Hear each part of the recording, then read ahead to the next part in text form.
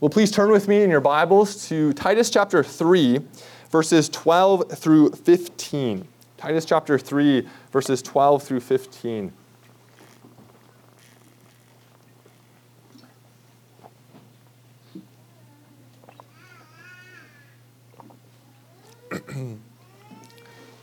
This morning we will be concluding our consideration of the short epistle of Paul to Titus, Pastor Titus, as he was laboring on the island of Crete. So Titus chapter 3, verses 12 through 15. Please pay careful attention, for this is God's holy and inspired word given to us this morning.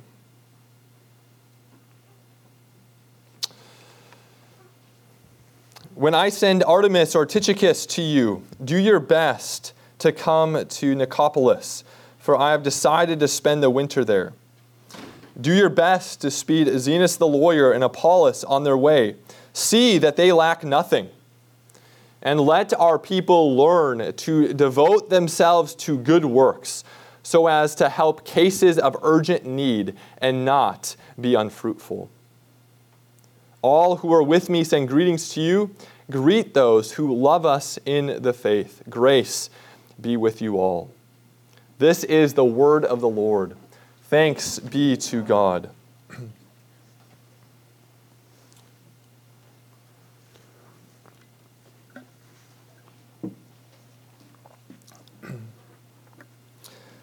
Well, growing up in Minnesota, my dad did and still does tap his own maple trees every spring, and he makes his own maple syrup.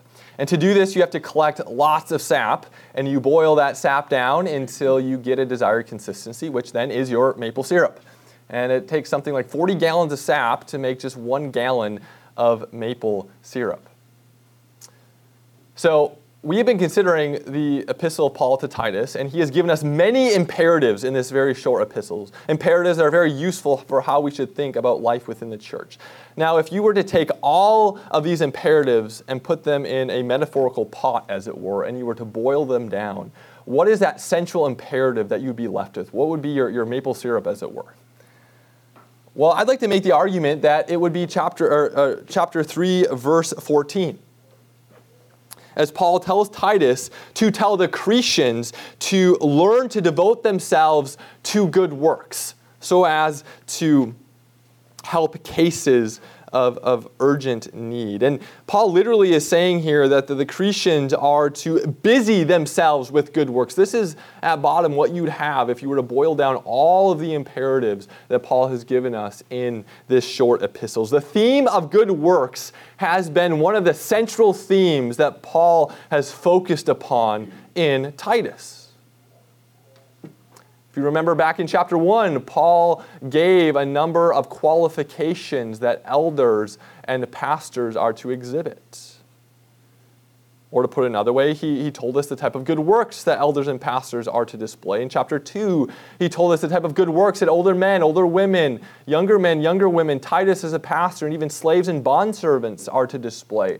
In chapter 3, Paul instructed us in terms of the good works that we are to display towards outsiders, as we are to obey pagan authorities and show courteous and gentleness to all people, specifically non-Christians. And so, chapter 3, verse 14 is a fitting capstone to this theme of good works that Paul has been driving home throughout these 3 chapters. Now, notice in verse 14, Paul doesn't just say that we are to be a people who are devoted to good works. No, he says that we are to learn to devote ourselves to good works. Now, when Paul references learning, he is not referring to a one-time action. Rather, he's referring to an ongoing, continuous habit. We are to be lifelong learners of good works. This is what Paul has in mind when he says that we are to learn to devote ourselves to good works. And this concept of learning good works is a very helpful concept for us to think about. If we're honest with ourselves, most of the decisions that we face in life are not clear-cut, black and white decisions over sin and righteousness, obedience and disobedience. Rather, most of the decisions that we face in life call for wise judgments in absence of biblical commands. For instance, how best do we address conflict or tension within a relationship, whether that be in a marital relationship, a friendship, or any other relationship that we have in life? How do we parent children of various or of different temperaments and personalities? How do we exercise wise leadership in the workplace so as to not make mountains out of anthills, but yet still stand upon convictions? How do we honor authority figures who share radically different convictions, beliefs, and moral systems than we have? Again, these are difficult decisions that aren't clearly black and white, but call for a lot of wisdom and call for us to be patient and lifelong learners, studious learners of good works. You'll notice that Paul also gives us the purpose here. He says that the purpose of this learning, of this education, is that we might be able to help cases of urgent need. Now, what were these urgent needs that Paul is referring to here in Titus chapter 3? Well, if you look at the preceding verse, Paul says to the Cretans, "Do your best to speed Zenas the lawyer and Apollos on their way and see that they lack nothing." Zenas and Apollos, they were gospel missionaries, gospel workers, Christian laborers, and they were going through Crete, and thus they would have been in need of hospitality and provisions, and the Cretans were to meet this need, or these needs. Now, of course, the assumption behind what Paul is saying here is that the Cretans also are to learn to devote themselves to good works in order to love and serve their neighbor during ordinary times as well, not just in cases of urgent need, but also during ordinary times. Therefore, the question that I'd like us to focus upon this morning is how? How do we learn to devote ourselves to good works? This is a very important question, a question that we may not reflect upon often enough. How do we become people who are marked by love for others? How do we teach our children to be not obsessed about themselves, infatuated with themselves, but actually to consider the needs of others greater than their own? How do we become this kind of people? How do we learn to devote ourselves to good works? Well, I'd like to allow the book of Titus as a whole to answer this question. And the book of Titus as a whole tells us that we are to master 4 lessons in order to be able to devote ourselves to good works. And the first thing that we need to know, the first thing that we need to learn is the virtue of self-control. We are to learn to devote ourselves to good works by first learning the virtue of self-control. Now, this theme or this virtue of self-control has been a nail that Paul has repeatedly hit throughout this entire epistle. You may remember back in Titus 1 verse 8 when Paul is giving these various qualifications for elders and pastors within the church. He says that an overseer or an elder must be hospitable, a lover of good, self-controlled, upright, holy, and disciplined. Then in Titus 2, Paul is addressing every adult demographic within the church, and he says that older men are to be self-controlled, the same word that he used in Titus 1 verse 8. Then he says that younger women are to be what? Self-controlled, which implies that older women also are to be self-controlled because older women are the mentors of younger women. And last of all, Paul says that the only virtue that younger men are to focus upon is what? Self-control. And so self-control is the dominant virtue, the most important virtue that Paul commends in this short epistle. In fact, if you were to ask the Apostle Paul, what is the one thing that I should focus upon in the moral life? I think he would say, in light of this epistle, self-control. Now, what is self-control? Paul clearly sees self-control as a very important virtue in the life of a Christian. What is it? Well, first of all, self-control is the ability to control our natural and sinful inclination to obsess over ourselves and turn a blind eye to the needs of our neighbor. Self-control is the ability to control our natural inclination to obsess about ourselves, our own needs, desires, and wants, and to turn then consequently to not turn a blind eye to the needs of our neighbor. We need self-control to think of others more highly than ourselves, because that does not come naturally to us who are sinners. We need self-control to think of others or to love our neighbor as ourselves. Calvin, as he comments on this command to love our neighbor as ourselves, says that if people were less devoted to themselves, there would be great love and harmony amongst us all. Is that not true? If we were less devoted to ourselves, there would be great love and harmony amongst us all, whether it be in churches, families, or communities. And we need self-control to be less devoted to ourselves and to think about the needs of others. Furthermore, self-control also refers to the avoidance of extremes. Self-control refers to the avoidance of extremes. Every virtue is defined as the median between two poles or two extremes. And so if you take the virtue of courage, courage is the median between, on the one hand, rashness or recklessness, and on the other hand, fear and timidity. And we all are prone to certain extremes. Take any virtue in life, we're prone to certain extremes. And so self-control is the avoidance of those extremes. Thus, as you can see, self-control is this virtue that really applies to every situation in life and to every virtue. The only way in which you will be marked by all of the virtues, temperance, patience, joy, hope, fortitude, is if you have the virtue of self-control.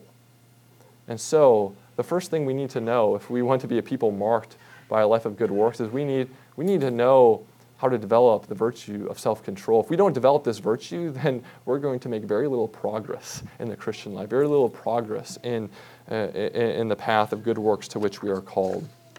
And so we are to learn the virtue of self-control. Well, the second lesson that we need to learn is to appreciate the wisdom that spans generations. We need to learn to appreciate the wisdom that spans generations.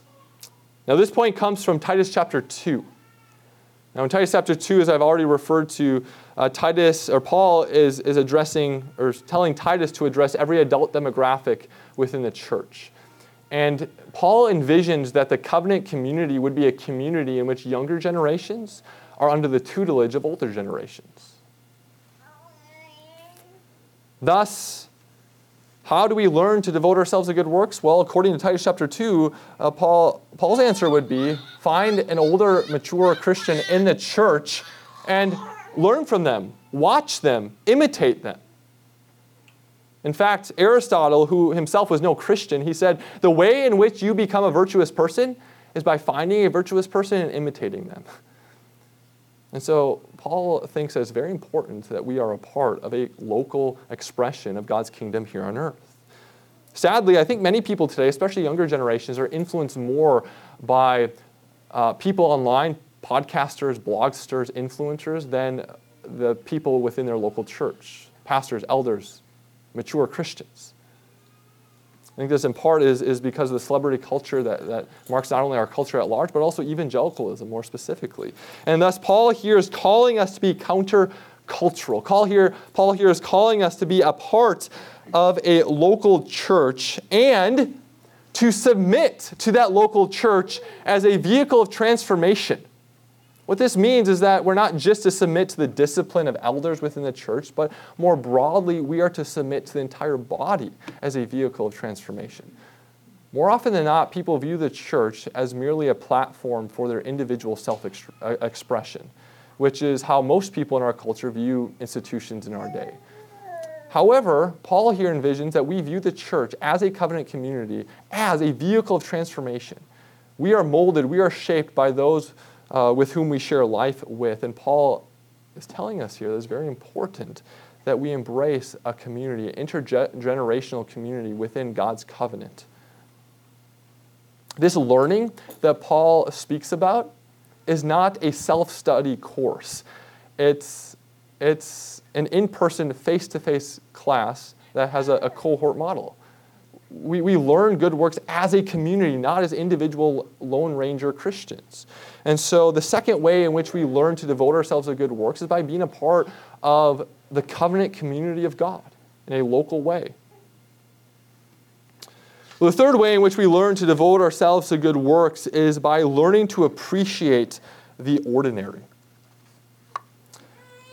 Now, one reflection we should have as we come to the conclusion of this epistle is that many of the good works that Paul speaks about in this epistle are quite ordinary. You think of the qualifications for elders in Titus chapter 1. Paul does not say that pastors and elders need to have dynamic and charismatic personalities to win a crowd, but rather they are to be faithful men of virtue who hold fast to the trustworthy word as taught, summarized, and confessed in the Reformed confessions. That's quite ordinary. It's kind of vanilla. Or you think of Titus chapter 2, when Paul is speaking again about how every adult demographic within the church should live. He merely lists common virtues that were not really that unique to Christianity. These were virtues that many pagan authors talked about. They are rooted in God's natural law. In fact, in Titus chapter 2, verses 9 through 10, Paul says, bondservants are to be submissive to their own masters in everything. They are to be well-pleasing, not argumentative, not pilfering, but showing all good faith, so that in everything they may adorn the doctrine of God our Savior. Paul is not being revolutionary here at all. Paul does not tell slaves that they need to start a revolt. They need to petition Pastor Titus to draft an appeal to Caesar to try to eradicate the institution of slavery. Instead, Paul, while denouncing slavery as a vile practice, calls upon slaves to embrace their current station of life in order that they may adorn the gospel in the eyes of their unbelieving masters. This is the ordinary and faithful kind of life that Paul envisions for each of us in our Christian lives. And these verses 9 through 10 also can apply to our common vocations during the week. One point that Martin Luther made in the Reformation was that common vocations are indeed vocations, callings, legitimate callings from God to glorify Him and serve and bless our neighbor. This was a pretty controversial point in the 16th century because before this, really the only legitimate vocations or callings from God were callings to the monastery or callings to the priesthood.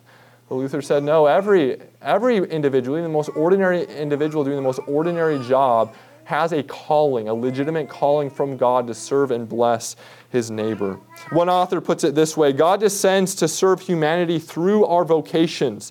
So instead of seeing good works as our works for God, they are now to be seen as God's work for our neighbor, which God performs through us.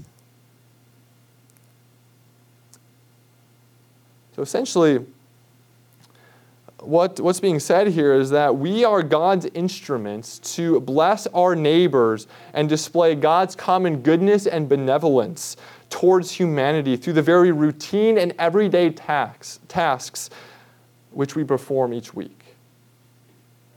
Luther went on to speak about how God masks himself behind our common vocations as we seek to serve and bless our neighbor.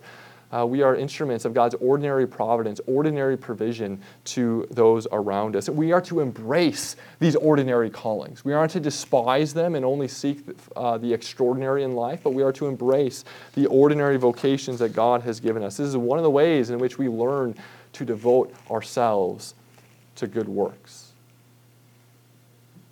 Well, last of all, we learn to devote ourselves to good works by learning to rest in God's grace.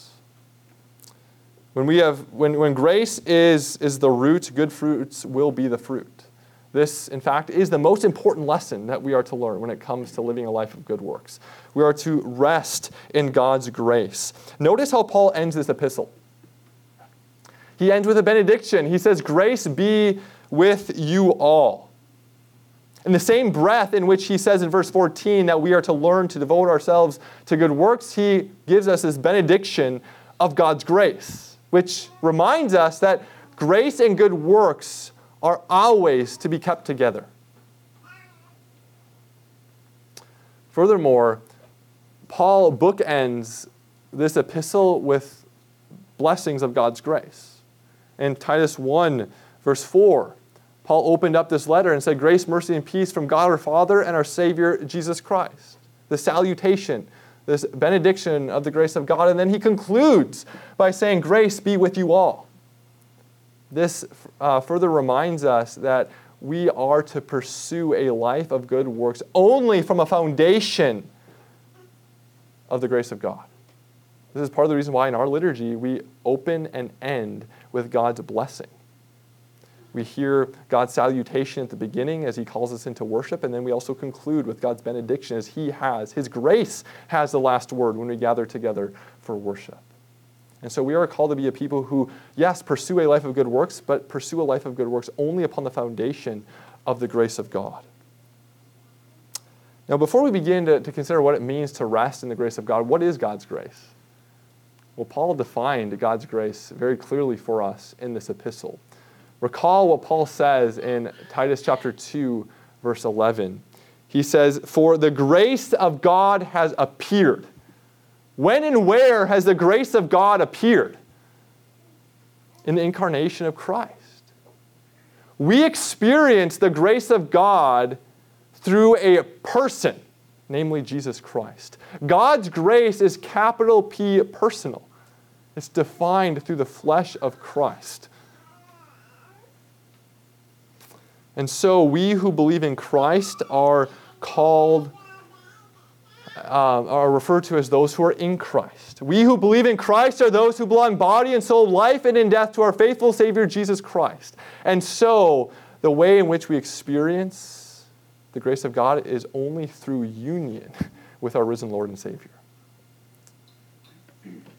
Now, as we are connected to the font of all grace, namely Jesus, we also are the recipient then of the gifts of Christ, or the gifts of grace. When Christ ascended into heaven and poured out his Spirit, it was like the breaking open of a great piñata of gifts upon his church. And Paul speaks this way. For instance, in Titus chapter 3, verse 8, he says that we have been justified by grace, meaning justification is one of those gifts of grace that Christ accomplished for us through his earthly ministry. And in that same passage, Paul refers to the gifts of regeneration and renewal as the Holy Spirit changes our sinful nature and makes it possible for us to imperfectly obey and please our holy and pure God. And Paul also speaks about adoption, that by grace we are heirs of eternal life. And so what is grace? Well, grace is defined in the incarnation of Jesus, but it also refers to the gifts of Christ, the gifts of grace that we have in our regeneration, justification, and adoption. Now, why is resting in God's grace so important? So important if we want to live a life of good works. Well, it's only when we are resting upon the foundation of God's grace that good works are actually even possible. Apart from the grace of God, it is absolutely impossible to do any work that is remotely called good or pleasing or acceptable in the eyes of God. Now, I've used this illustration before, but imagine there's a man who judges art as a hobby or a living, and when he goes to art competition, he judges art according to strict principles of art. But in his office, his favorite piece of art is a picture that his 3-year-old daughter drew for him. Now, if he looks at that picture that his daughter drew for him, as a judge, it's a terrible piece of art. It's worthy of the garbage can. But if he views that picture as a father, he delights in it. It's his favorite drawing in the world. Well, in a similar way, if God views our works as a judge, there is no hope for us. Every work that we do is completely defiled and tainted with sin. But if God views our works as a father, then he delights in our imperfect good works as that father delights in the picture of his 3-year-old daughter.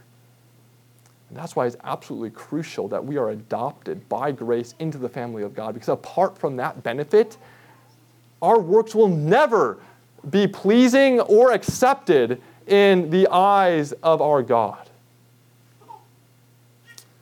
Well, what does it mean then to rest, to actually rest in God's grace? Well, in part, it means that we look to the gospel, we look to the grace of God for our motivation to live a life of good works. We look to the grace of God to be our fuel and our engine in our Christian lives. And this is what Paul says in Titus 2:11, as he says that God's grace trains us. It trains us to do what? To put off and put on. To put off vice and put on virtue. If we're honest with ourselves, our natural inclination in life is to be introspected, to obsess about our feelings. Our feelings might be of low self-esteem, where we feel inadequate, we feel insecure, we might feel despairing, or we might actually be infatuated with ourselves in pride and arrogance and narcissism. But either way, the gospel comes to us and says that we are not saved by works done by us in righteousness, but only according to God's mercy. The gospel frees us from thinking that our works or even our feelings play a part in maintaining a relationship with God.